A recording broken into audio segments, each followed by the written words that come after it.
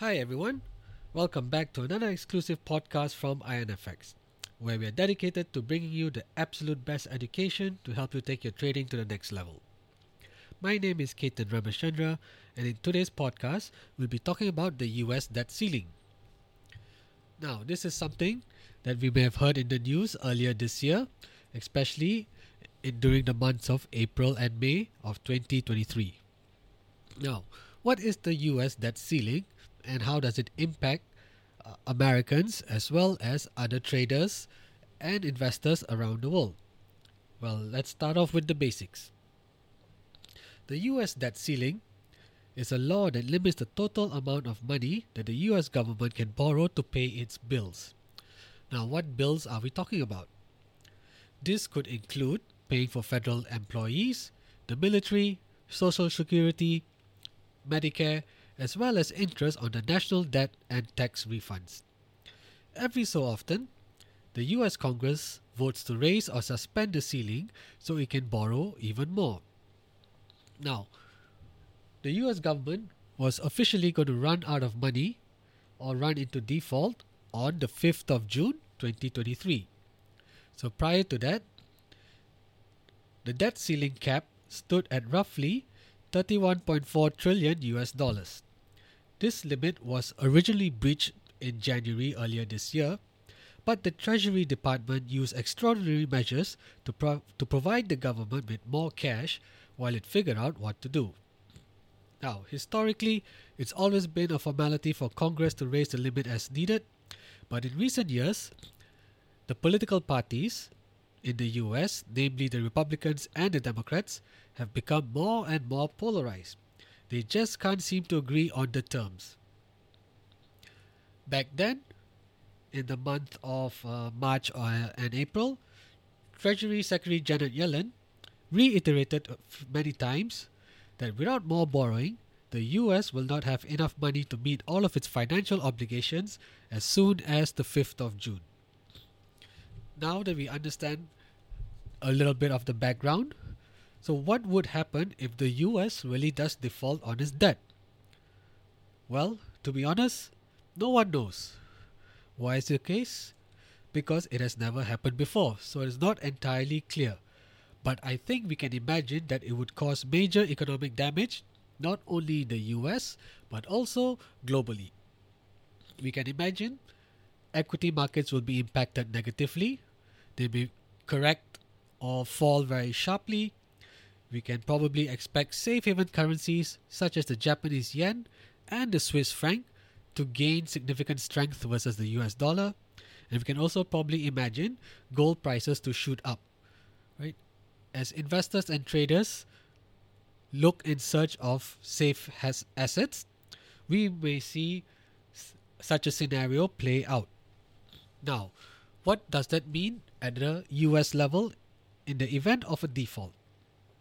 Basically, the government would no longer be able to pay the salaries of federal and military employees, while social security checks, which are payments that millions of pensioners in the US rely on, would also stop. Companies and charities that count on government funds would also be in peril. Now, back in 1979, the US briefly entered default. However, this was blamed by the Treasury on an accidental check processing issue, which was quickly resolved. So, in a way, even though the US did have a brief default back in 1979, there was no impact to financial markets or in the US or globally. So, up till this date, we have no one in the world knows what would really happen if the US really ends up defaulting on its debt. But we can imagine that the worst scenarios could occur. Now, why is the debt limit so divisive, and why does it impact, and why does it matter to everyone else? All right. So why is it so divisive? Basically, it's a political showdown between the Republicans and the Democrats. On one hand, the Republicans view government spending skeptically, and to them, raising the national debt is evidence that the government is out of control, or rather, government spending is out of control. While debt limit brinkmanship is a relatively new strategy for the Republicans, many of them believe it is a necessary evil because the nation's current course will ultimately lead to economic and social ruin. On the other hand, the Democrats view national government power as a force for good, a means to improve American lives, and improve company well-being as well. They see raising the debt limit where necessary as good housekeeping needed to maintain the operation of the government so that federal workers and the whole economic system can run smoothly in the US as well as globally. Now, we are very lucky that the US averted a default on its debt back in June. Now, as we mentioned earlier, as we discussed earlier, the US was going to run out of cash back on 5th of June. So the weekend just before this date, on the 3rd and 4th of June, President Joe Biden signed a 99-page bill that would avert the US debt limit. Now, this is not a permanent measure, but it is a stopgap measure that at least staved off what would be a catastrophic moment in US history and for global financial markets. Now, without going into the details of the bill, as we know it's 99 pages long, but here are just a couple of the main important points. One, it suspends the debt limit until 2025, which is after the next presidential election, and it also restricts government spending for the next 2 years. The legislation also bolstered funds for defense and veterans, cut back some new money for the Internal Revenue Service, and also rejected Biden's call to roll back Trump-era tax breaks on corporations and the wealthy to help cover the nation's deficits. So in all, the debt ceiling limit was not increased, but rather it was suspended with an agreement to also restrict government spending for the next 2 years. This may not be the ideal outcome, but it is a stopgap measure that at least helped avert a serious crisis in markets earlier this year, or rather in the first half of this year. So essentially, the US government has just kicked the can down the road. So at least for the next year and a half to 2 years, we should not be hearing any negative news surrounding the US debt ceiling limit.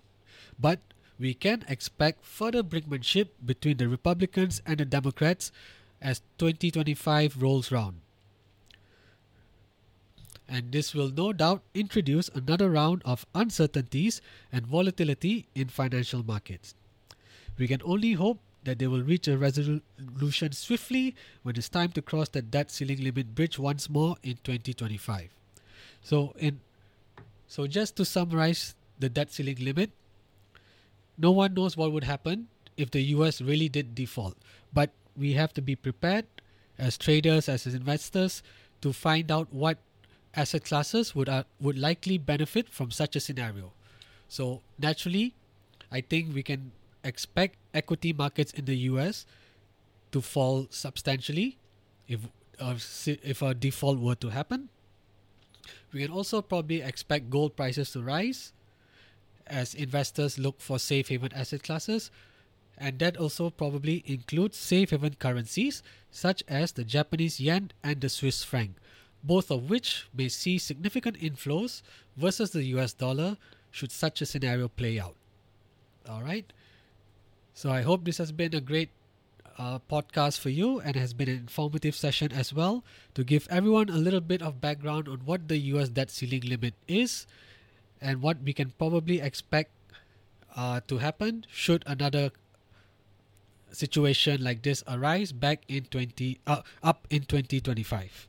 All right, with that, that's it for me for today's podcast on the US debt ceiling limit. Do remember to subscribe to our podcast here at IronFX, where we are dedicated to bringing you the very best education to take your trading to the next level. Until then, stay safe and trade safe.